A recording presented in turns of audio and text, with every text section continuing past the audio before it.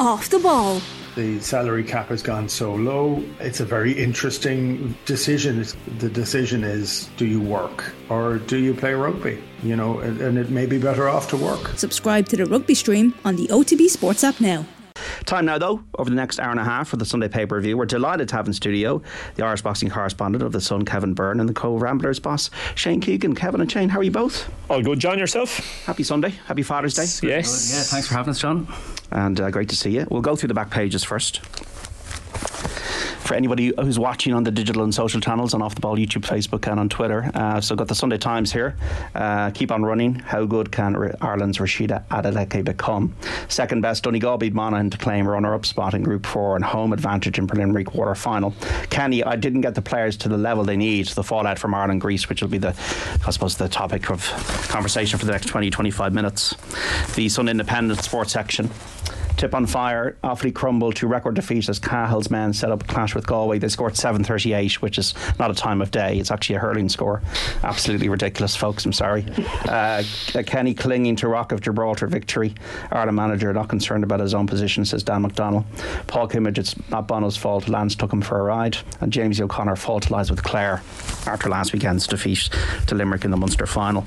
We have the back of the Sunday World sports section. No can do.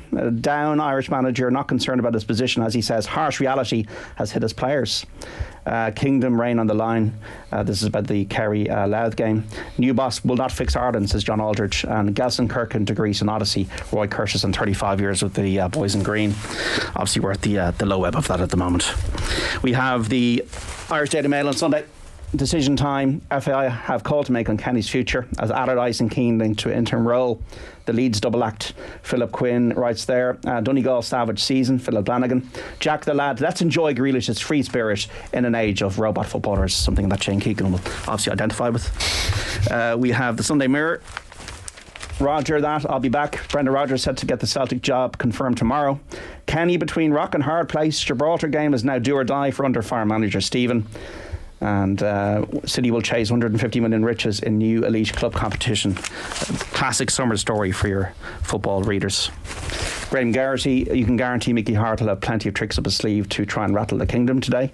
The cash for Rash, so it appears that Marcus Rashford's going to become Man United's top earner on $375,000 a week, which is what David De Gea is, and De Gea's contract expires and he's been offered a new deal on what Rashford is on, $200,000 if he wants to stay.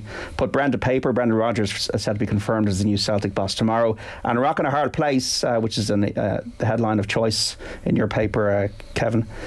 Falter against Gibraltar and Stephen is out, writes Neil O'Riordan.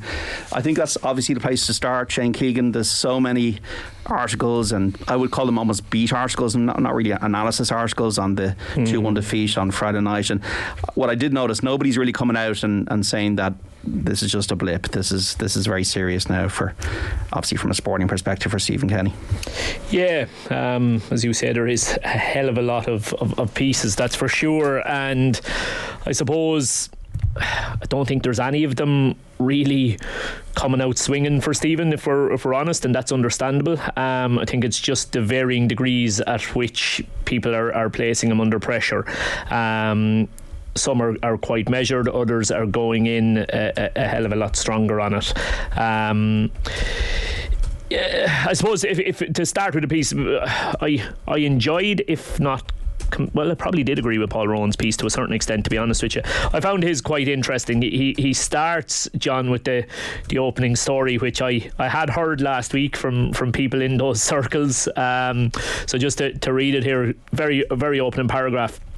Keith Andrews got quite animated during an intensive training camp in Turkey last week when some of the media watched on as Ireland went through a dead ball routine with Will Smallbone in the all-important quarterback role. The journalists were asked to look elsewhere and remain stum about Stephen Kenny's best-laid plans to dismantle Greece, a request which they were happy to adhere to in the spirit of goodwill. So that, I like that as a start. It kind of sucks you in straight. It gives you a little bit of a sneak behind the curtain, and as I say, I had heard a little bit of talk around that last week, and that maybe the journalists knew more than they were ideally supposed to know, but we're kind of sticking with the line of keep it to yourselves kind of a thing. Yeah, Paul goes on to make a few different points on it. He talks about the Liam Brady line of this being the worst group of players that any Irish manager has had to work with in, how long did he say it? Ever? Or well, in his lifetime, yeah. In his lifetime. And his take on that was that he felt it let Stephen off the hook a little bit. He is one of the people in all of the articles who is definitely that bit harder on Stephen. Now, he does credit, I don't know if credit is the correct word to use, but he does somewhat credit Stephen with at least being completely open and honest about things. And again, for people who didn't see Stephen's comments after the game, I saw a lot of Twitter reaction, I suppose, social media reaction straight after the final whistle, saying, wait till you hear the bull he's going to come out with now, and false optimism and all that. And he certainly didn't. Like, to be fair to him, John, he certainly didn't. His own quotes were, it was a harsh reality for some of the players who played below their levels, Kenny said. That's my responsibility. That's my job to get them to the levels they need tonight. So we're disappointed with that. It's often been the case at difficult away venues where the home team will have a lot of the ball and exert pressure, but we've got to find a way to defend better, and that's probably what's killed us. Yeah, he didn't hide behind it. He didn't try and come out with he didn't really try any sort of pick me up. Didn't try to sugarcoat it. No, he certainly didn't. Before I move on to the last bit that probably caught my eye on Paul's piece, I mean, I did a summation piece myself, kind of more so based around stats and kind of a few graphics that showed a couple of the areas that I thought we struggled in. But the first point that I'd make above all else, John, is, and this is not a hindsight statement, because I had to do a podcast last week where I said it before the game, like, I didn't give us a hope in hell in this game. I genuinely didn't give. I could not wrap my head. I think it was on with you last week with Johnny Ward, actually. Yeah, well, you were trying to be given the realistic view. I couldn't wrap my head around how people expected even us a lower to go ranked there team, and win that game. Lower ranked by about 3 places, I think. Yeah, 40 or 51, I think. Yeah, and a lower ranked team who are definitely underway to going ahead of us, that's for sure. I'm not really fully sure how those rankings are done, because, as I say, I had to do a preparation piece on this and watch. Were you then not too adventurous in our team selection? 100%, and that's the bit that is impossible to fight Stephen's corner on, in that I was positive with Agbene out, I was sure he would go for like replacement, and by that I mean somebody who can, yes, get close to Evan Ferguson when we had the ball, but would absolutely have to fall in to a midfield for one of the 3 midfielders would shuttle across to one side. I thought that would be Knight. It ended up being Smallbone, but if you had a Knight/Smallbone shuttling across to one side when we lost the ball, a strike partner for Ferguson who has the energy and want to drop off to the other side, now you've got your 5-4-1 out of possession, and I was sure that's the way he would go. Now, rather than just say, he made a big mess of that, like, I'm intrigued. I don't think, maybe I missed it, did any of the journalists really push Stephen on why did he go with that selection? Because whatever you think of Stephen's a really deep tactical thinker, okay? It didn't work, but he obviously felt it would work and had his reasons for thinking it would work. To me, I would have thought, no, I can't see how that will work. So I would love to hear Stephen talk about, well, here's why we went that way. Here's what we were hoping would happen. Here's how we hoped the game would play out.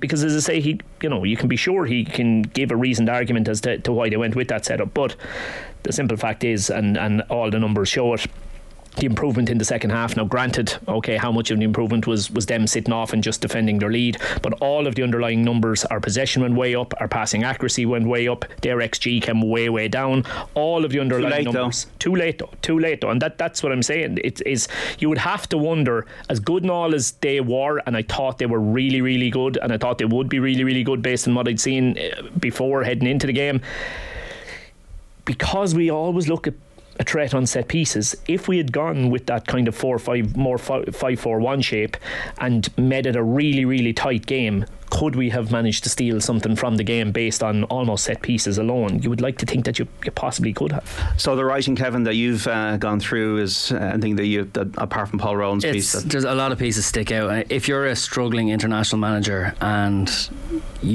obviously Stephen Kenny saw this as a must-win game, but the last time you want to be playing this must-win game and it goes wrong for you is a Friday, because the Sunday papers are absolutely chock full of stuff on him, from quotes pieces with Kenny, quotes pieces with Gus Poyet that are quite damning against Ireland's tactical approach, to defences offered up by some of his frontline players, which are then kind of poo-pooed by the journalists who interpret the quotes.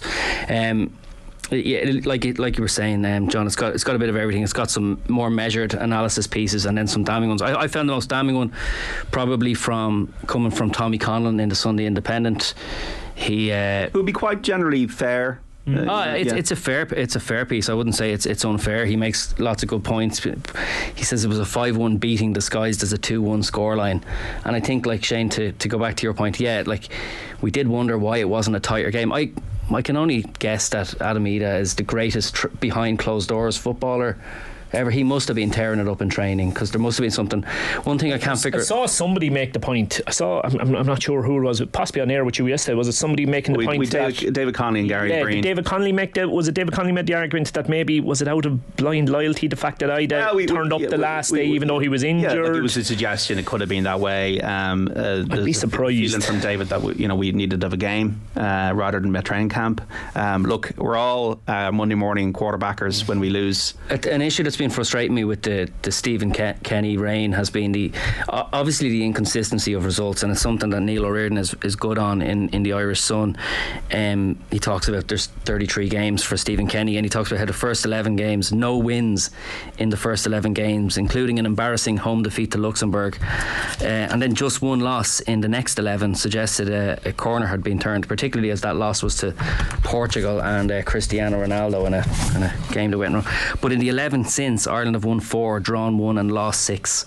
Only one 3-0 victory against Scotland was accompanied by an impressive performance with Armenia and Latvia, then beaten 3-2 and Malta 1-0. But it's the inconsistency as well, and when we look back at that 3-0 victory over Scotland, which was probably the best moment of the Stephen Kenny reign, I think, and you had Obafemi and Troy Parrott tearing it up front. For this game we had Adam Ida and Evan Ferguson. I think Evan Ferguson's emergence has given the next manager a boost, but Stephen Kenny almost a problem, because he's been moulding a front line for a couple of years. Like, for many of our best games, Callum Robinson has been in the team. Michael Obafemi's had his moments. Troy Parrott, I think, had he not been unavailable at the start of his reign, might have double or treble the number of caps at this stage, and his career might be looking quite different. So I don't think he's ever found the right mix up front. Ogbenny then emerged and became a really viable selection, and like against France was one Ireland's best player, and Seamus Coleman had a great game then as well. Neither of them available for this match. See, he's not a very lucky general, is he, Stephen Kenny? But the inconsistency of the team and the selection, and kind of just let Ireland down the other night. Because regardless of and we do have probably more attacking talent than we've had before. Let's be honest. There are, look at the names Kevin has thrown out there. An awful lot of those players show an awful lot of promise, but from my point of view, when you line up with wing backs, okay, sometimes some papers or some teams will call it 3-5-2, some will call it 5-3-2, right? Which one of those two formations it ends up being is down to which team has more possession and has the capability to control the game. So if you're playing with wing backs and you can control the game, your team will be 3-5-2 in shape. If you're playing with wing backs and you can't control the game, your team will be 5-3-2 in shape. And if they end up getting pinned back as they did, you're in trouble straight away. You're giving the fullbacks a huge amount of room to come onto. And I mean, I find it amazing that if you having looked at Greece for a couple of their previous games, I mean, there was only ever going to be one of those midfield threes who were going to come out on top in terms of who controlled the game. There really, really was. So again, I'll come back to it again.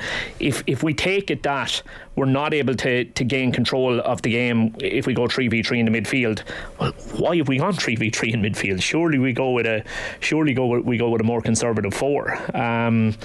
It did seem a surprising one for me. I think our inability to get the better of teams in and around our level, or weaker, has undone previous managers and is currently undoing our manager at the minute. We lost the match to France, but it was maybe the best performance of the Stephen Kenny reign, and it felt like in the stadium that night nearly every member of the audience watching would have taken a bullet for Kenny, and that's one match ago, and now you're only as good as your last performance. And I think it feels like people have kind of turned them. Tommy Conlon makes a good point. He says, it is a thoroughly baffling scenario, never mind the previous 10 days, which he talks about the great camp that Ireland have supposedly have to prepare for this must-win Greece match, or need a result Greece match. He says the previous 3 years had been building up to a night like this. The cultural transformation, the technical revolution, the modernising project were finally supposed to culminate in a national team that would be elevated to another level in terms of performance, confidence and results. And I guess the big experiment kind of fell flat in Greece the other night. Yeah, Roy Curse is writing today, just a big fat Greek hiding. Just quotes, some of them are quite funny actually, in a gallows way. In a search for solutions, the Irish capo could hardly have appeared any more confused or forlorn if he'd been tackling the crossword where the clues were presented in the local Cyrillic script. This was a night that washed the colour and credibility from the Kenny delusion, when the pendulum of public opinion finally swung away from hallucinatory acclaim. Loose in defence, invisible in midfield, paperweight in attack, profligate in possession, disorganised about the ball, Kenny's crew more closely resembled a ragtag bunch that had spent the week on the tiles with Jack Grealish rather than an expensive organised training camp in Turkey. So, look, I found it a funny line. Obviously, it's not a funny I think it would be easier for the supporters of Kenny to put it down as, look, people have, teams have bad matches. If there weren't so many kind of in the recent history of this team. Yeah, and you see, my argument there is, right, and I suppose I have one more paragraph highlighted from Paul Rowan where and the reason I've highlighted is this from me to hold my hand up and say that he's talking about me here essentially. So he has said the rump of Ireland fans who remain loyal to Kenny are so heavily invested in the Kenny project that they will probably let their hearts rule their heads for a little while longer. Okay, so I am wondering, okay, do I fall into that cohort of people? I fall into that bracket, Kenny FM, that's what they call us here. Yeah. And look, but I think that, the rationale behind that is that you saw a certain style of football played for a long time. I thought Euro 2012 was an absolute disaster for Ireland. We qualified for a tournament and we are just terrible. Absolutely terrible. And if you're thinking that you would have a style of football that is easy on the eye, progressive, that Stephen Kenny would have had success with at Dundalk and other clubs, that philosophy he would do well at the under-21s. You could kind of, if we could play good football and then bring that competitively to tournaments, then that's something I'd be prepared to get behind. And it's not much has been written about it today. There's not that much macro analysis, and it'll probably come in the next week, of the conditions that we're in, the FAI being in such debt, the lack of a shirt sponsor, the brand being rehabilitated, the fact that they've gone to the government with 863 million of an ask for the next 15 years, the lack of facilities, the really dilapidated nature of League of Ireland grounds, the lack of academy structures.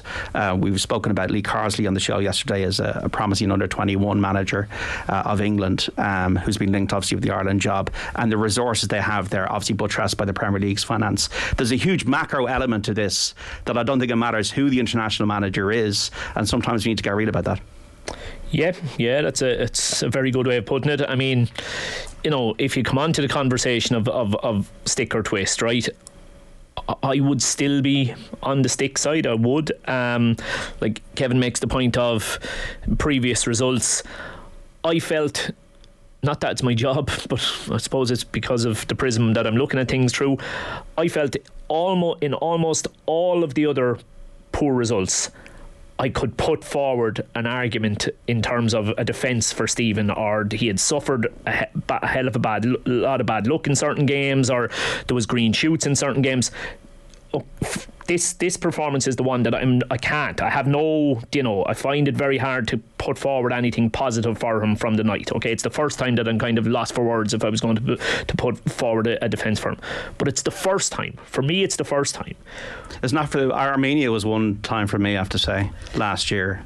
Yeah, I thought we were much the better side against Armenia, and again, all the underlying like Armenia at home conceding 2 goals. It's just, I think for a lot of people that had faith in this and wanted Stephen to do well and still want him to do well, and maybe he can turn around if he does get the opportunity. You cannot trust now us to be consistent. But is that the manager or is that the players? But I think when you're talking about teams around you or weaker than you, that you have to have a base level around that. These boys are not weaker than us. They're not even around us. I'm telling you, I can't wrap my head around this. All it took was to watch their Nations League campaign, and you would see particularly that midfield. Why France then? Is France just an easy hit then for us in a way, because of the way we just go behind the ball against France and then just make it hard for them to score, and then spend the next 10 minutes or the last 10 minutes going for it. Yeah, and that's not even Stephen. That's Ireland. It's in Ireland's DNA to be quite good at that kind of performance, isn't it? France didn't really show up in Dublin either, did they? They didn't get a kick. They were poor. They didn't do anything in Dublin, whereas Greece were frightening for the first 15 minutes. Gus Poyet was made to look like Pep Guardiola the other night. But Greece really, came out of the blocks, and their fast start. Gus Poyet's players have a lot to do with that as well, though. Well, I think, but they look very technically slick on the ball. Oh yeah, far more so than us. Keep an eye on this Greek team over the next while. I'm telling you, I think they look very good. And their supporters not even bought into it. Yeah. And that's the thing, is our supporters have been bought into this thing. What people might be sneery about the whole people that have been supporting Stephen Kenny, but you can't ignore the enthusiasm that has been there at Lansdowne Road in recent times. And I think that kind of is tied into something Shane's speaking about there. Like, you are the Irish football cohort, and I think that Kenny has clearly mended a broken link between grassroots football in Ireland and the international football team and the people who attend the football matches, the international matches in Ireland. You can see the optimism, and there is still probably a groundswell of people in Ireland who support them, but it's the youth and the optimism can't always get the job done. And it's something Poyet spoke about. Like, Dan McDonald probably gave a great breakdown of him in the Sunday Independent, and you can kind of nearly feel Gus Poyet nearly patronising the Ireland team, but trying to be sympathetic as well. He's talking about the inexperience of youth. He's saying, I've been there. If you have 3 points or 6 points, you must win. There's tension. It's tough. You need a group who's been playing I don't know how many years. It is difficult. I've been in that situation, and it's not for everyone. So he's almost like looking at the Irish team going, you needed to win here, and you picked a bunch of kids against my team. And Daniel McDonald just summarised it by saying, in his own way, Poyet had offered a damning verdict of Ireland's capabilities, a team that appears to be trying to do something different without the belief or experience to really implement it. He didn't say it explicitly, but on Friday night, Kenny's side were easy to play against, and I think Poyet knew that to break down Ireland was to target them early and batter them and maybe drain their confidence really early, and getting the goal back was almost miraculous from an Ireland perspective. Just to bring you up to date, folks, on the Gaelic game scores: Dublin 1-13, Sligo 4 points, and Roscommon 1-6, Kildare 1-4. So at the moment, Sligo are going out, and Louth are going out as well, because they trail Kerry now 1-11 to 2 points. This is a backlash from Kerry today. Mayo 5 points, Cork 5 points in the football round robin. There's a couple of things I would have noticed as well. Has the constant change in coaches, now it's not talking about their ability of the coaches here, but Damien Duff, Anthony Barry, John Eustace, John O'Shea, has that been a negative for Stephen Kenny? No doubt about it. Absolutely no doubt about it. It's so far from ideal. You get somebody in there, both in terms of, there's two reasons why it's a negative, John. There's the work on the training ground, and in terms of continuity of how they're coached and the style of play and all of that, the constant chopping and changing is definitely a drawback. And then there's also the ability to grow bonds between people, and again, the fact that person keeps turning over, and like any manager will tell you that the bond between the coach and the players is almost always stronger than the bond between the manager and the players, because the manager is the one who annoys them and rubs them up the wrong way by not picking them. The coach is always able to soften that blow for them a little bit. Players will always get closer and have a better bond with coaches, almost always anyway, than they will with the manager. So the fact that person has kept turning over and it's a different person all the time, that definitely hasn't worked in their favour. I suppose on the sticker twist, because I think it's worth coming on to the twist in a minute, just in terms of some of the names that are being thrown out there. This Allardyce Keane thing is just like, I can't do this anymore. I'll come to that. That's definitely the one that I want to talk about. All right, just on the stick, right? The last thing I'd say on the only kind of positivity that I can come out with for Stephen on the back of things, right, are you look at the Matt Doherty comments that I'm looking at in the Mail here, right? I understand, I'm not stupid, John, I understand no current player is going to say their manager should be sacked, all right, but at the same time there's different ways in which you can answer the question. You can give a kind of a PC correct answer of, oh no, we're behind him and we'll stick with him and we're all there for him, and then leave it at that, right? Like, to be fair, Matt Doherty has been a hell of a lot stronger than that. He says they are absolutely the right people for the job. We are prepared unbelievably well. They do everything for us. Behind the scenes, the staff, the manager, Keith, Shazy, Dino. For me, they are absolutely the right people, and I don't even know how there can be speculation there. Like, and he comes out with a few more comments as well after that. You know, I don't think a manager who has lost the dressing room doesn't get people coming out swinging that hard for them. I do still believe he might have, you know, a larger portion of the Irish public might now be against him, and a larger portion of the Irish media might be now turning against him, but I do still believe the players might be there for him. But I suppose the only people that matter really are the FAI board, and it's whether they have in their own minds justification for it. And like, to be honest, like, if you read all the writing today, it's looking pretty bleak. It's looking pretty bleak now. There might be a stave execution, like to encompass the Dutch home and away games, the Greece game at home, maybe a playoff if we get through this convoluted Nations League system. That's not still out of the question.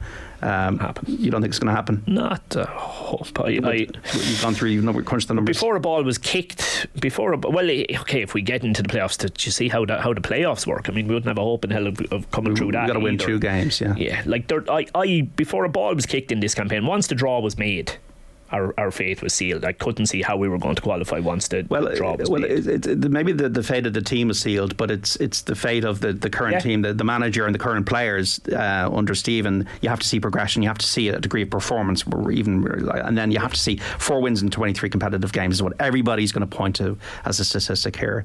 So let's bring in Sam Allardyce and Robbie Keane and everything will be wonderful. Well, the only argument for that is, I guess, you still have to pick from the current crop. You're not looking at the pick that Kenny had from when he took over. Aging players, you know, a lot of players past their best. You're still looking at the generation he's brought through, and can a more experienced manager get more from the group? We've got a texture in here. I wanted Stephen Kenny to succeed, but it's hard going now, little to be positive about. That said, I don't fancy the prospect of Big Sam and Robbie and back to Trapattoni type football where we get points but awful to watch, which is I'm kind of talking about earlier on. If possible, would coaches like Graham Potter or Eddie Howe do better with the squad, improve players more than Kenny has? Well, they would, but they're not going to be interested in the job. So we're left with potentially 2 options that have been thrown out in the media. The Allardyce Keane one, I mean, this is just laughable. I mean, anybody seriously entertaining this as an idea, I just think is absolutely. It would be, to be honest with you, it would appeal to me more if I just heard Robbie Keane's name than been told Allardyce and Robbie Keane.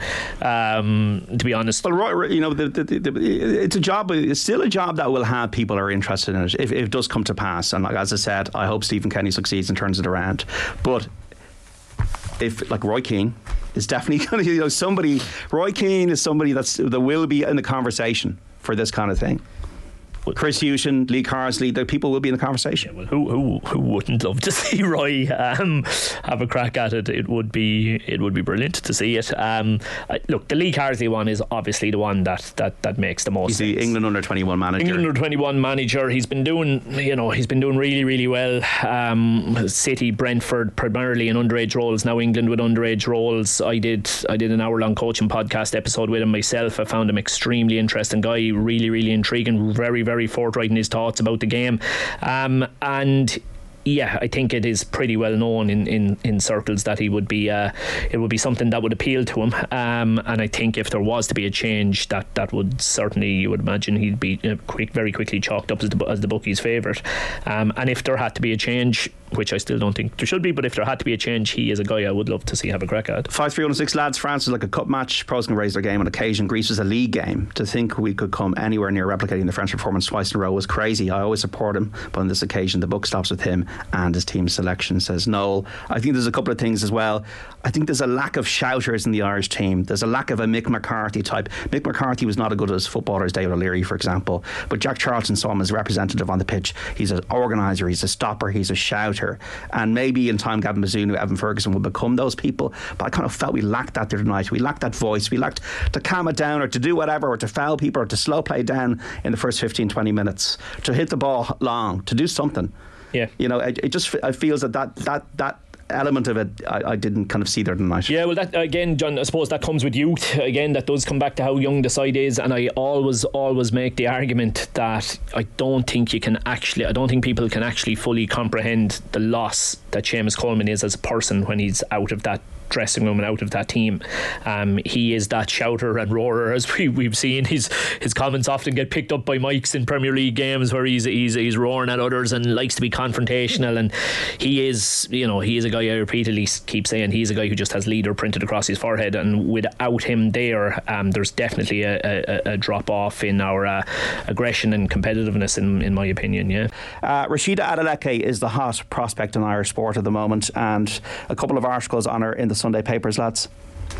Yeah, there's some excellent pieces trying to put her accomplishments of late into context, and possibly for the readers who don't know as much about athletics and the kind of the structure of the US collegiate system and the turning professional. So, and like two of the best writers in Irish sports journalism at the minute have tackled the issue, Cathal Dennehy and Michael Foley, and it kind of strikes me that they've almost taken a similar approach. They've set up some of the pitfalls. They've interviewed former and current track and field stars to try and put Adeleke's accomplishments into some sort of context, and also maybe give a warning, like, people don't get too optimistic because there's a lot of pitfalls ahead, but also this is an extremely exciting time for Irish athletics as well. So she won an NCAA title last week in the States, and she's taken a second and a half off her time in 400 metres in the last year, and her time last week, 49.2, was the third quickest in the world this year. There's an Olympic Games in Paris next year. Yeah, look, she essentially has a big decision to make at the moment. The two pieces, as Kevin says, are quite similar. They both decide they're both almost trying to advise her. Both people speak to different people. Cathal Dennehy speaks to Sonia O'Sullivan, Ciara Megan, and Barr, remind me of his first name. Thomas Barr is in there as well, yeah. Whereas Michael Foley speaks to Eamon Coughlin, and also the name will come back to me in a second, Cullen. Mary Cullen, yes. Mary Cullen, yeah. And it's really, really interesting to hear the advice they give. But first of all, Cathal himself is very good. He's done a lot of research here. He's able to even go into numbers with us and give us a really kind of clear indication of the kind of outcomes depending on which decision she makes. So he reckons here one agent who has worked with multiple NCAA medalists who spoke to the Sunday Independent at the Oslo Diamond League last week. So Cathal was obviously there last week and managed to get a huge amount of his info. He was certainly on work hours over there. So he's done a hell of a lot of digging while he was over there. But this agent estimated she could negotiate a contract between $200 and $400, or sorry, $200,000 obviously, and $400,000 per year, which has got to be tempting. Has certainly got to be tempting. And then they go into the kind of money that other people are earning from sponsorship deals and everything that might get there. He's able to tell us that agents would typically get 15% cut of the athlete's income, though the bigger the contract, the smaller that percentage. He says that for Adeleke, being Irish will not add value to her deal given the size of the market here, but her profile in the US as an NCAA champion certainly will. And that's the big thing here, is I would be pretty sure this girl could walk around most streets in Dublin and nobody have a clue who had passed them by. I think we're a bit away from her having the profile that could explode in her direction in 12 months time. I mean, July next year is the Olympics. This is a girl who's I think her time last week was the third fastest this year, which therefore obviously puts her, you would think, into potential, certainly. Well, another year improvement ahead. Edric Florial is her coach at University of Texas. There's a quote in the same article: if Adeleke stays in Texas and does turn pro, she'll no longer train and travel with her college team, while many of the same supports will be in place. The professional circuit, largely based in Europe, will be a very different setting. Athletes typically travel alone to events and meet in hotels. They're required to share a room with another competitor, often somebody they've never met, who may or may not speak the same language. It is lonely because there's a lot of meets you go to and you're the only Irish person there, says Thomas Barr. So I think the key thing about this is the advice Rhasidat Adeleke is getting and the quality of the advice. That's very important for a 20-year-old who has the world at her feet, has a hugely promising Irish prospect, and I just hope for her sake, whatever decision she makes, whether she's turning pro now or later on, that she makes the right decisions. There's a couple of great bits here in the Mick Foley piece. He's talking about Eamon Coughlin the great Dub, when he was breaking through. He at the 1976 NCAA Championships, he raced wearing an Adidas and Puma shoe on either foot before settling on one brand. The Puma guy came through with a leather jacket, he says. So like, even there in the 70s, it's nearly 50 years ago, like there's all this battle to get, to become the sponsor of the potential athlete, the potential superstar.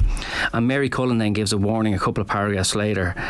She started to get injured, but because she had a sponsor, she said, I didn't want to let my sponsor down, so she was able to get fit quite quickly, but I didn't have the work done previously.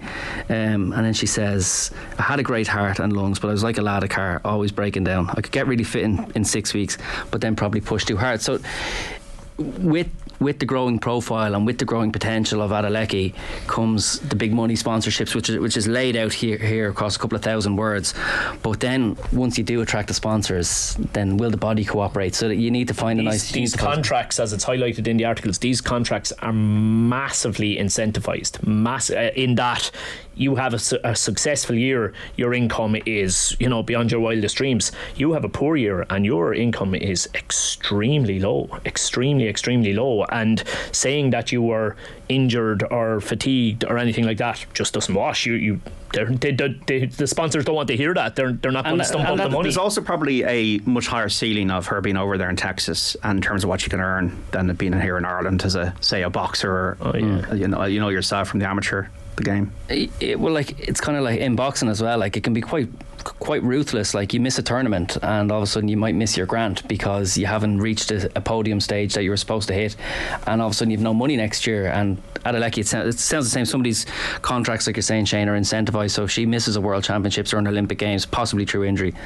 the sponsorship is right up. I wouldn't profess to know too much about the US athletic system, or even about the sport. I enjoy it like most Irish sports fans, and wouldn't it be amazing to have a sprinting success at the Olympic Games? I think in Carl Dennehy's piece, he mentions it will be Ireland's first Olympic sprint medal for 92 years. Bob Tisdale in Los Angeles. There you go. So keep doing what you're doing, and hopefully don't change too much until after the Olympics are over. But both, as you say, Ciara Megan and Mary Cullen both highlight that it's very often not just a straight upward trajectory. Both had a huge amount of success in their early 20s, tapered off massively in their mid 20s before kind of reappearing then in their latter 20s. Now look, as a sprinter, you're probably looking at your best years, I would think, having to be kind of in around your mid 20s. Yeah, I just hopefully that she gets great advice, whatever advice she gets, and I think that there is no rush. She could be an Olympic champion still in the University of Texas. To be fair to both journalists, in terms of advice, you could do a hell of a lot worse than reading both their articles, because there's a hell of a lot of advice from people who have tread that path. I'm sure she will. In the football, Dublin 2-15, Sligo 4 points. Sligo are not going through. Roscommon 1-8, Kildare 1-6. Kerry 2-15, Lad 3 points. This is a statement from Kerry. And Mayo 5 points, Cork 6. Joe Brody's got an entertaining piece, I felt, today on his enjoyment of hurling vis-a-vis football at the moment. Yeah, he certainly has. In the Sunday Independent. Yeah, because we keep saying, it's kind of repeat yourself when you're talking about Joe, in that you can agree or disagree with Joe, but he is likely to entertain you pretty much every time. He has, but I'll be honest, when I was reading it, I was initially trying to, and maybe I still don't know if I've come to a conclusion, the conversation that he plays out for us between Marty Morrissey and Eamon, is that a real conversation, or is that an imagined conversation by Joe? I wasn't 100% sure as I was reading it. You have to have been watching to know, and that's the problem, isn't it? I guess at the kernel of much GA analysis, there's not many people watching football. Look, the point, whether it's a real conversation or not, the point Joe is trying to make here is that he reckons Marty is the what's the phrase he uses? He is an electrifying commentator, but when he is covering football, he's reduced to sounding like a bingo caller at an old people's home. And then he plays out this imaginary conversation for us that Marty is having in studio while watching a game of football, or maybe it was a real conversation. As I say, I'm still not 100% sure. He then says, look, even Marty at the moment unfortunately can't make football sound overly exciting, whereas when he is commentating on hurling, he is like the rest of us, literally just describing. He doesn't even have to create any hyperbole whatsoever. He's just calling what he's seeing in front of his eyes, and it's leading to absolute drama after talking point after talking point. And look, it's hard argue against that at the moment. It is hard to argue against that. I was just going through the scores today. They're all so predictable. Antrim, by the way, beating Carlow 119 to 115 at Cargan Park to reach the semi-finals of the Tailteann Cup. Well done, Andy McEntee. Fair play to him. But in any of the games, like at the moment, Kerry are... they're doing a tip, are they? They're 18 points up against Louth. Dublin are now 20 points up against Sligo. Roscommon a point up against Kildare. Cork a point up against Mayo. My issue with the whole thing, I think my feeling about this, and having read the Joe Brady article, is it's dulling the senses, the competition format, because the structures for me are mind-numbingly boring and devoid of real meaning until next weekend for a lot of counties. Not every county. I think Neil Ewing expressed quite eloquently why Sligo have had a really good beneficial year around having these extra games. But you have a league. Where is the real meaning out of a league unless you're Sligo wins a Division 4? Are Mayo going to matter if they win the league, if they lose the All-Ireland later this year?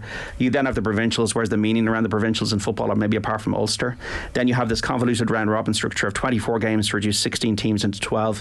Where's the meaning until you reach the knockout phase next weekend? I think from next weekend it's going to get a lot better. I think that's when the abandon that we're lacking at the moment will come into it. But I think the problem here, to be honest with you, is Joe is less so complaining about structures and yawning gaps between two teams playing each other, or matches that don't carry any real kind of significant relevance depending on the result. He's more so moaning about the actual game itself, the quality of the game, and the style of play. But I think when we're getting into matches that really mean something, I think that the games will open up a bit more, and then you'll have the quality of the games that we saw at the end of last year's championship. Yeah, when we get further along and there's more at stake, is that not likely to lead to teams being even more cautious? Possibly is the only all worry. I can do is go on some of the games I've seen. Yeah, I hope you're right. Maybe then again that's because it's the best teams. No, look, I really, really hope you're right. It is interesting that he makes the point in his article that the one shining light amid all this that he's declaring as boredom, I suppose, is David Clifford. I have to be honest, John, when Aidan outside there gave me a shout to see could I do the paper review today, I initially looked at the diary and saw nothing in it and said, yep, great, stick me down for that. And then a couple of hours later I realised that David Clifford was kicking football in Portlaoise and I was going to miss out on that site. So I'm 100% in agreement with Joe on that front. I was coming out of Portlaoise at 12 o'clock today, John, and the buzz around the place, pretty much based purely on David Clifford is in town, was quite remarkable. It really, really was. So he is almost like a Messi, Ronaldo. You know the way people now follow almost stars instead of teams. Yeah, there's a bit of that, isn't there? I've been coaching the schools all week, and every young fella and most of the young girls that was coaching in there were all commenting on the fact that David Clifford was going to be in town on Saturday and they were going to go and watch it and the whole lot.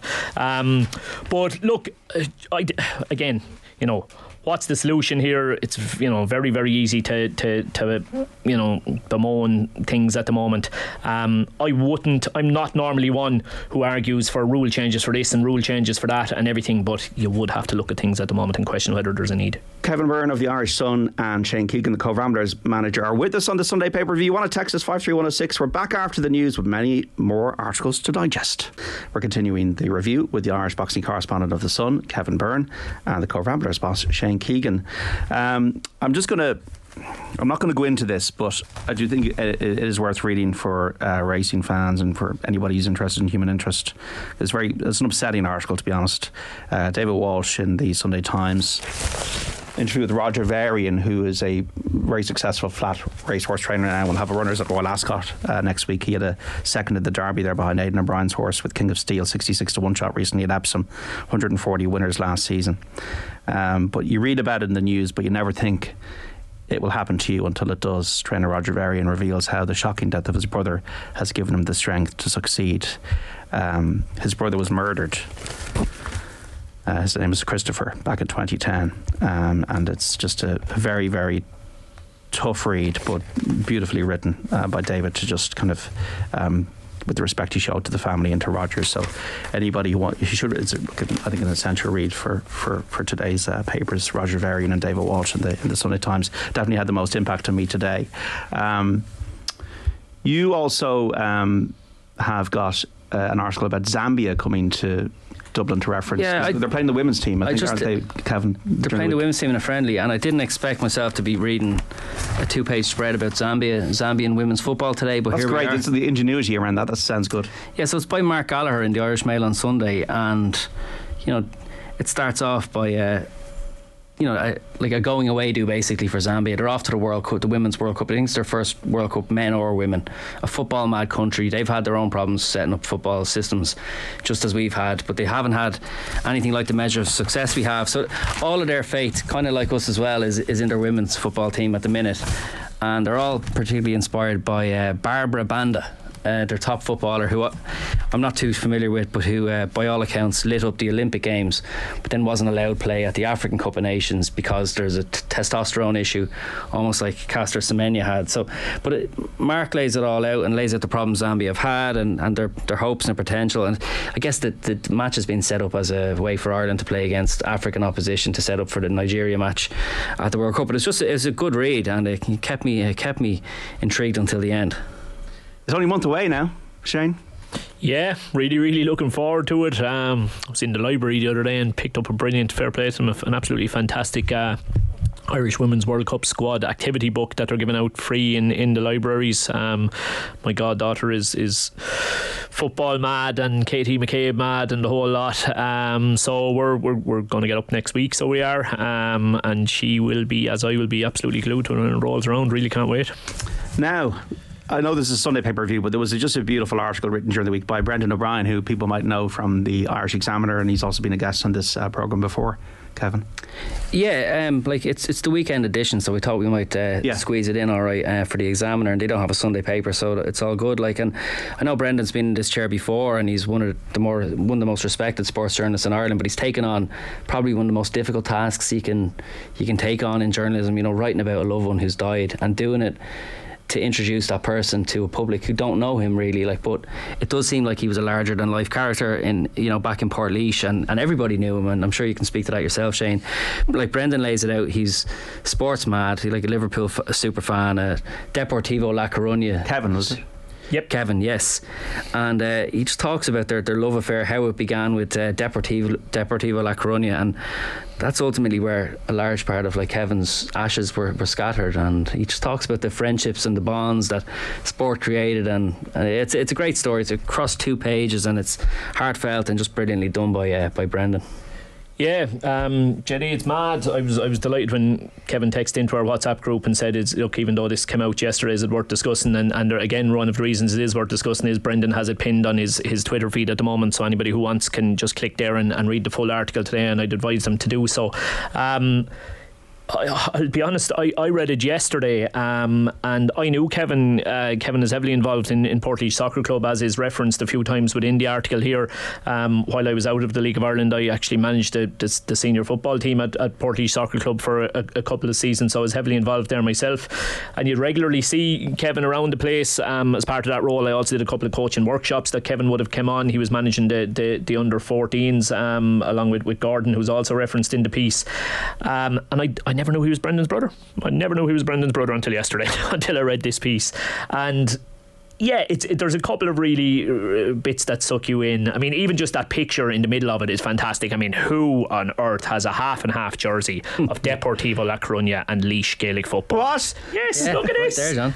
It's a half and half jersey of Depor, and I don't know if I can hold that up to the cameras or whether that can be picked up on the camera, but an absolutely brilliant jersey. But and just the stories around that link and how solid that link was. Okay, it's great to hear about this big group of 30 plus guys from Laois and Portlaoise going over to Deportivo games, but it's much funnier hearing about the Deportivo boys coming over to watch Laois play in the Leinster Football Championship. So it is, so really, really great relationship that's formed between them. But I suppose the real essence of the piece is in the fact that, if I were to talk about any of my strongest memories, now obviously thankfully my dad is still very, very much around, but my strongest memories in recent times, in past times, almost any memory, the really great memory I have of Dad is sports related. My son is only 8 yet. already almost any really good memory that we have so far is sports related. Like, for all of, I was in chatting with you last week, and Johnny went off on his rant and rave about where the money is coming from Man City, and where the money is coming from golf, and I understand all of that.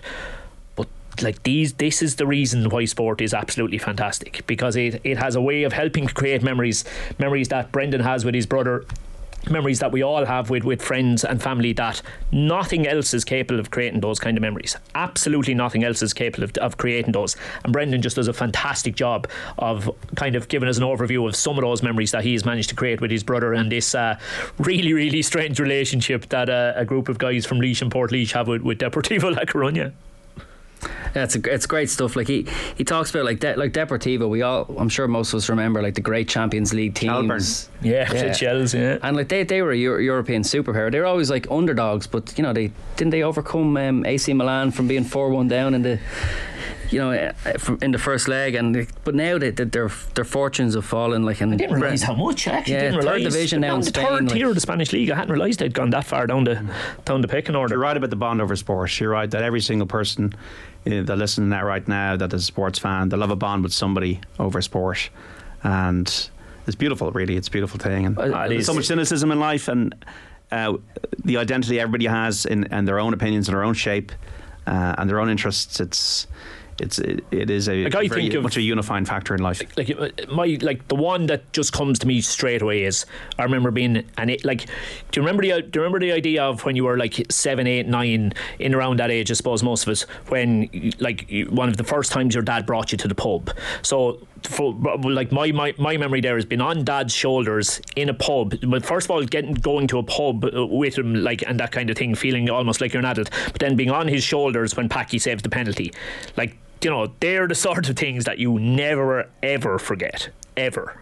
I loved going to the pub as a kid because the pub had Sky Sports. I could watch the matches, and that was every 2 weeks. You get the Coke and pub crisps, what? Yeah, pool table. Everyone can place dates, I suppose, in their life, and significant memories of people who are gone, on dates. My mum's gone, and I remember we went to London to visit her sister and visit a few of her old haunts, and she was gone shortly afterwards. And I can place the date. It was September the 28th, 2003, because Kevin Lisby scored a hat-trick for Charlton Athletic against Liverpool, and we watched it that day. Yeah, in the pub in Muswell Hill. You can remember. Yeah, that's it. My dad's well gone, and Clare and the hurling, we both followed Clare, and because he was from Clare, and the 3rd of September 1995 was when Clare won the All-Ireland first time in 81 years.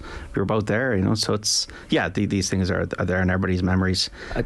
He says he didn't want to go on the pilgrimage. It was an annual pilgrimage over to Spain. They go to Depor's final home game of the season every year.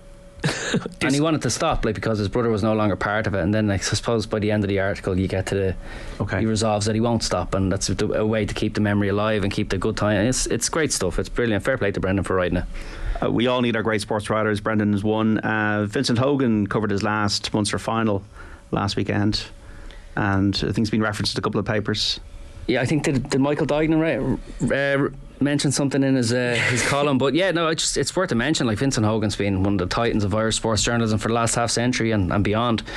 Obviously, that Paul McGrath book, belongs on the curriculum, to quote a colleague of mine who said it today. Jason Byrne mentioned it, but yeah, he covered, I think, his last Munster hurling final for the Irish Independent last Sunday. He's been a great sports journalist, hasn't he? I've covered a few events alongside him, and I'm always thinking, well, he's one of the top people in the country, and I don't know what he's going to do, whether he'll do stuff in the future or do books or that, but look, we wish him well whatever he does. I think there's certain journalists out there that you have a comfort around reading them. You get a cup of tea and a biscuit, and whether it's Vincent or Matty Clerkin or Dennis Walsh, I don't want to leave people out here, but we all have our favourites, or if it's Henry Winter in the UK or Jonathan Liu or Ken Early or whoever you want to read, there's a degree of safety of, I'm going to go to this place now, we're going to get something that nobody else can do. And Vincent had this beautiful ability to paint words into pictures. Yeah, and without overdoing it as well. People can ape that and try and go too far. And then you're kind of, here we go. This is it's always about the human with him, just as much as the sport itself. And across all sports as well. I mean, he's written as many riveting articles about Olympic boxing as he has about soccer or Gaelic or hurling or whatever. So yeah, it's a good innings. Well done, Vincent. And what else we got? Just the thing was interesting thing about referees. I read in the Sunday Independent that they're kind of like a desire to have them mic'd up. David Goff GA's gagging the referees only spreads discord. Officials should be allowed to explain reasons for their decisions rather than have to suffer in silence. Dermot Crowe writing, it needed a media event to allow David Goff to explain his thinking to the wider public.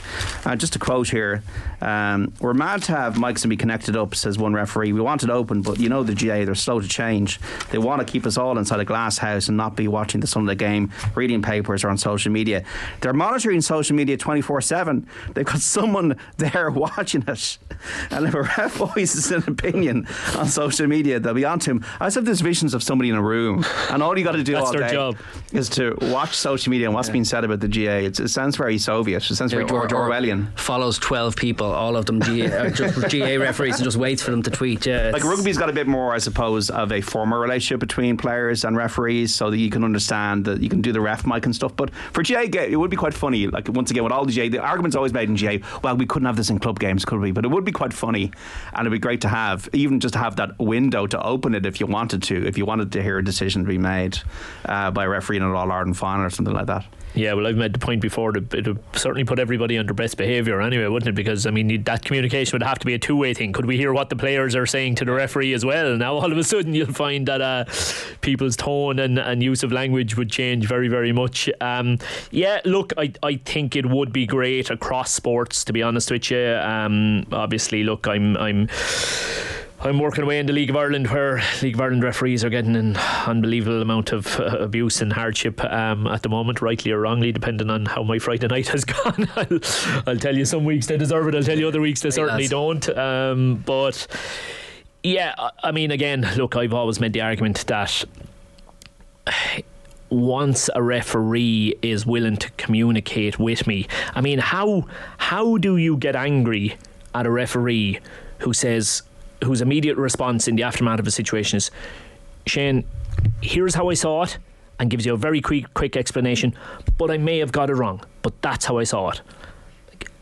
How do you argue back against that? Do you know? And I suppose Dermot Crowe is trying to make the point here of, well, let alone them say that to the manager, or let alone them say that to a player, let's have them be allowed to come out and actually say that in the media. And as he says here, you know, I think we all saw the finish up to the Limerick and Clare game last weekend.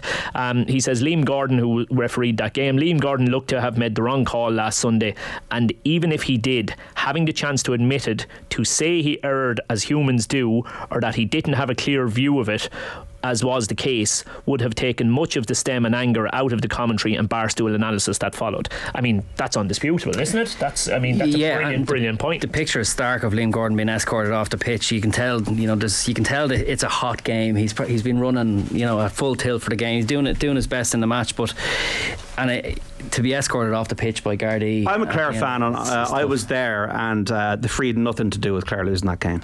No, and supporters need to be a bit better about that, and they need to be able to go, you know what, we didn't take our chances, that's it. Yeah. James, he was doing the live commentary for you guys. He had actually just gone to him literally as it was happening, and it was really interesting to listen to, because you could hear Jamesy the analyst fighting with Jamesy the Clare fan in his own head in terms of how he was going to describe what had happened, and then I think it's Joe actually sees it himself on screen and says, listen Jamesy, you don't have to be balanced, I've looked at it and it is certainly a free. But and I know, look, we've too much to cover, we're probably not going to get to it, but Jamesy himself actually has a really good piece looking back at the game in today's Sindo, where he says exactly what you've just said, where he says, look, it was a free, but there is no way that we can put down the how this game played out purely to that free. And I mean, there is a couple of interesting pieces looking back at last weekend. Michael Duggan has another one where Michael is, I'll just grab it very quickly, Michael Duggan is looking at it, and he is making he's praising, well, almost, yeah, I would say he is understanding very good understanding of Lohan's mindset in terms of not taking Cian Nolan off.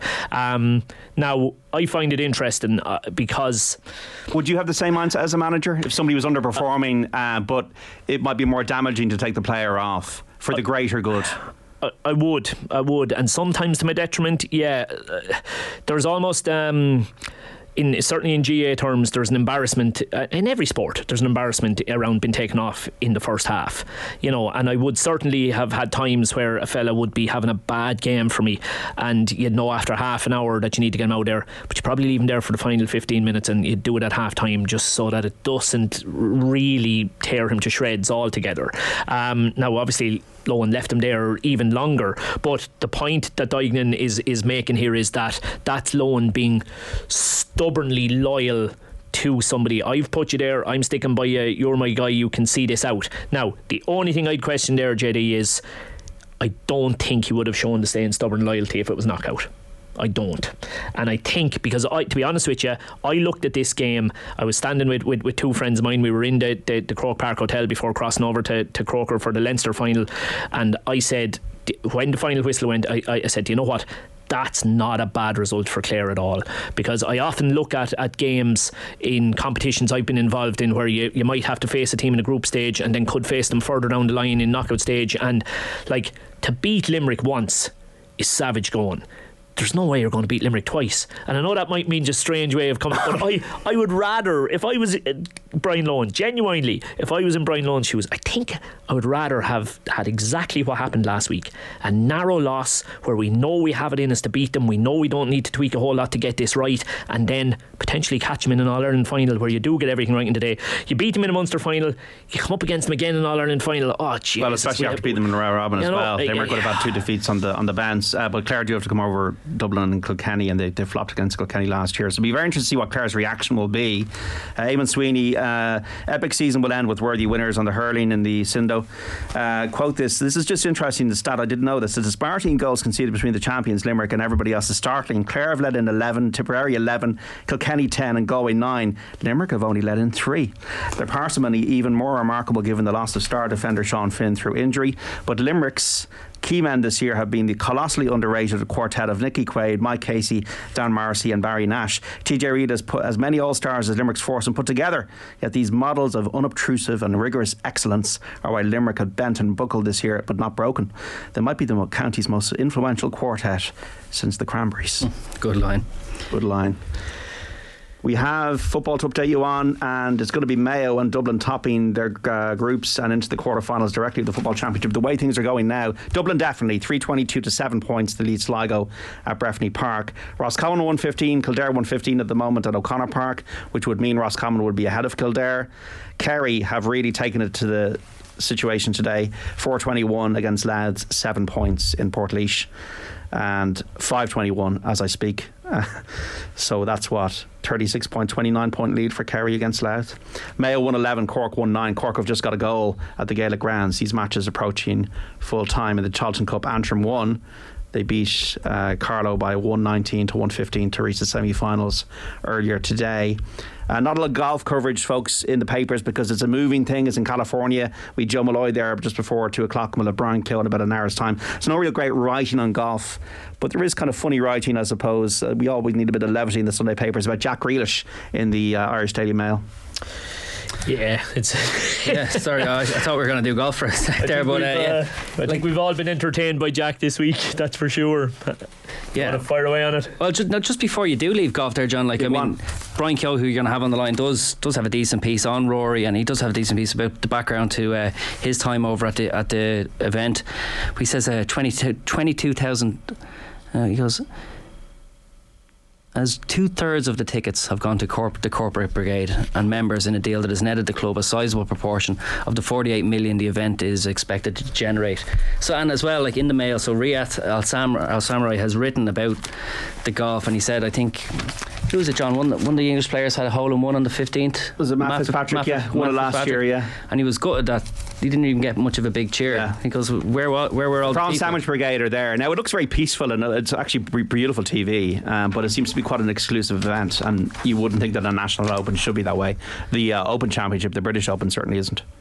Yeah, so that's I thought it was interesting the way they came together. But yeah, like Riyadh Al Samurai was writing about Jack the lad, a free spirit in the age of robot footballers, and it's something that in the same paper Orla McIlroy also wrote about, just in the context of the women's national team. Like there's so much cynicism around sport at the minute. It's very easy to get jaded, isn't it? We can talk about championship structures, live golf, Manchester City and all the charges hanging over them, and we can talk about it till the cows come home, and he does directly focus on a Manchester City footballer, but he just kind of revels in the enjoyment that Grealish brought to the celebrations after the Champions League.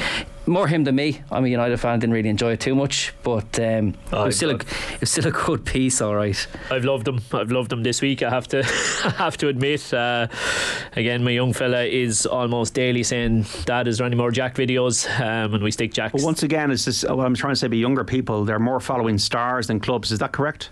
Yeah. Maybe like it's a small sample size, but I think that is the case. Yeah, I think that is the case. And look, you will get people saying, well, hold on, you're looking at videos with your son of a professional footballer, clearly very, very drunk here. Is this really the sort of stuff you want to be zoning in on? But like, he's enjoying himself. There is place, believe it or not, John, still for people enjoying themselves, particularly after achieving momentous sporting feats.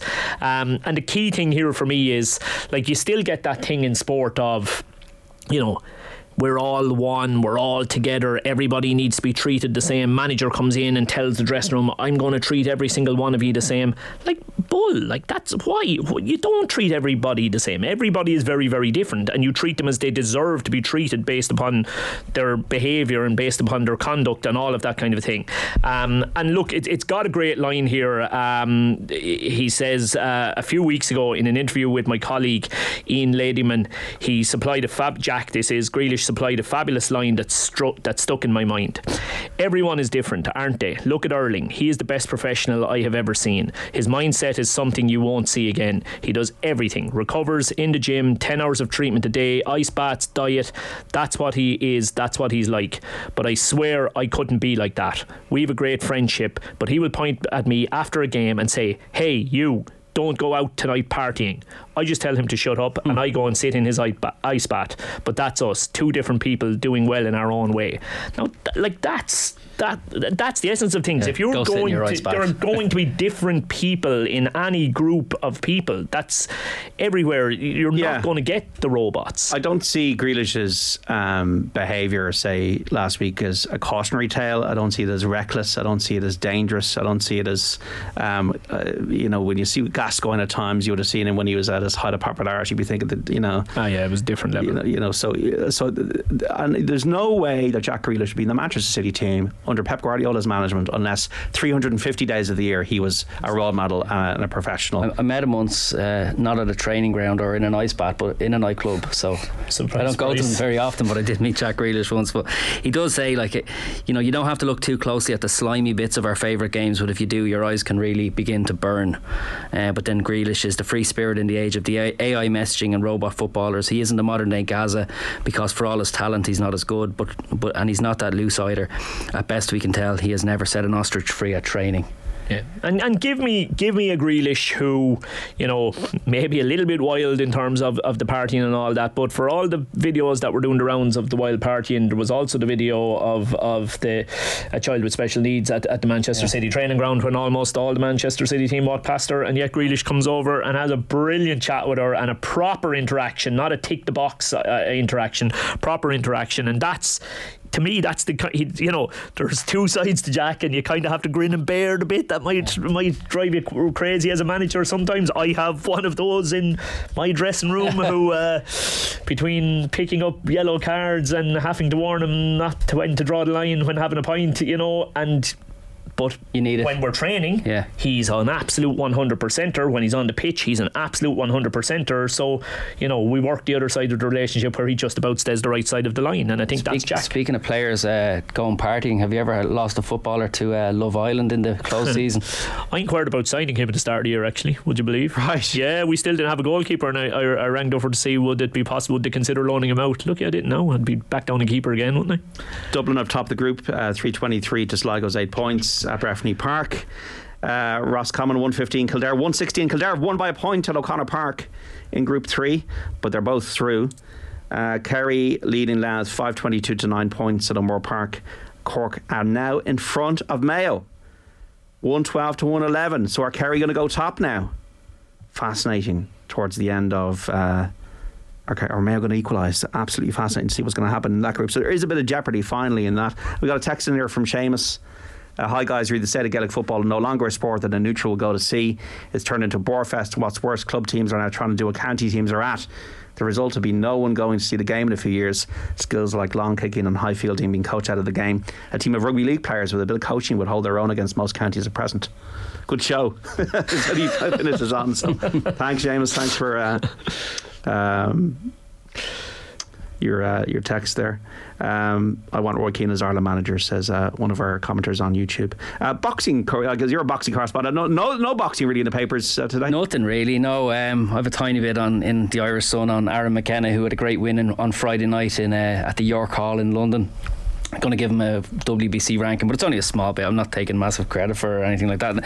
But what I found interesting was there was no previews on the Jason Quigley fight. He's fighting against Edgar Berlanga next week at Madison Square Garden on Saturday night. If Eddie Hearn's next big thing, if he's being moulded and groomed to fight Canelo Alvarez in a multi-million-dollar fight, and if Quigley wins, he'll upset the apple cart. And I suppose one bit of encouragement for Quigley, there's nothing of him in any of the Sunday newspapers I saw, although he did do a media event on Friday and there was some stuff in the Saturday papers. But just he wants to go the same way as Andy Lee went back when he so it's 11 years ago, or it was in 2012 this week. Lee lost his first world title fight, and then when he kind of came back, he didn't really get much publicity, or if any publicity, in the Irish newspapers, and he had to go win a must-win fight at Madison Square Garden, which he did, and he won the world title in his next fight. So it'd be interesting if Quigley, who's training alongside Andy Lee, can follow the same path. But I thought it was interesting. But it's a busy weekend, like the GA. We're talking about the new structures. Well, it's very there must be 100 reports in the newspapers. Because there's so many match reports about yesterday's action. There's actually not that much GA writing, and most of the writing has been about Stephen Kenny. Who reads match reports? Sometimes they're good. 113 to Cork, 111 for Mayo.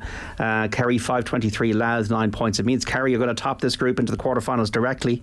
That'll be a big blow for Mayo if they lose this to the Gaelic Grounds. Just on the Katie Taylor fight, how was that fall? What's the fallout of that, as it were? Is she going to fight again, do you think? It's all very quiet. There hasn't been anything. There has been no talk with the press. There's been no real leaks from the camp. So it's back to the draw. We're waiting to really hear from Katie Taylor's camp. Is so tightly guarded that usually after her fights it goes by the same steps, and she hasn't really changed in the winning or the losing. There's a couple of Instagrams she's shown enjoying herself, back visiting her family and friends, and then that's it, just silence for a few weeks. I'm sure we'll hear in a few weeks she's training back and she wants to take on either Cameron again or Amanda Serrano. I highly doubt she'll finish at this stage, but I wouldn't be shocked at anything really at this stage. Do you think she wants to go back in weight and finish on a high, or do you think she feels like she wants another crack at Cameron? If she wants another crack at Cameron, I'd imagine it'd be at her own designated weight. To go up again at 140 pounds, stepping up to light welterweight, is probably a bad move.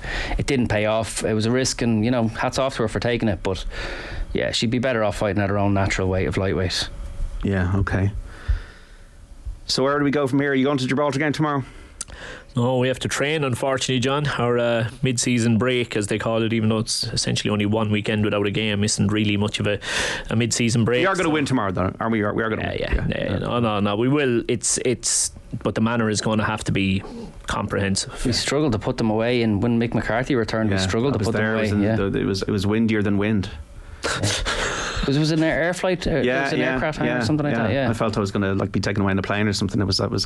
We struggled to put them away, and that team's going to be low on confidence. But you'd have to imagine that they'll be determined to do a job out there. But will he keep the same team? Will he do that same thing where the team put in such a bad performance that he picks the exact same 11, almost like you're saying? No. Well, for a start, obviously Matt Doherty is out, so he has a selection to make there. I think it's pretty much nailed on that James McLean will start for that 100th cap, I would think, and I would expect Adam Ida probably to drop out in favour possibly of Obafemi. I mean, this is the game to go with two up top, no doubt. So he will go with that system this time round. Jason Knight, another one you'd expect to come into things, so I think it'll be a bit of a shuffle up, and I would sincerely hope an improved performance and a reasonably comprehensive result. Cobh Ramblers manager Shane Keegan and Kevin Byrne of the Irish Sun, thank you so much. Thanks, JD. Sunday paper review.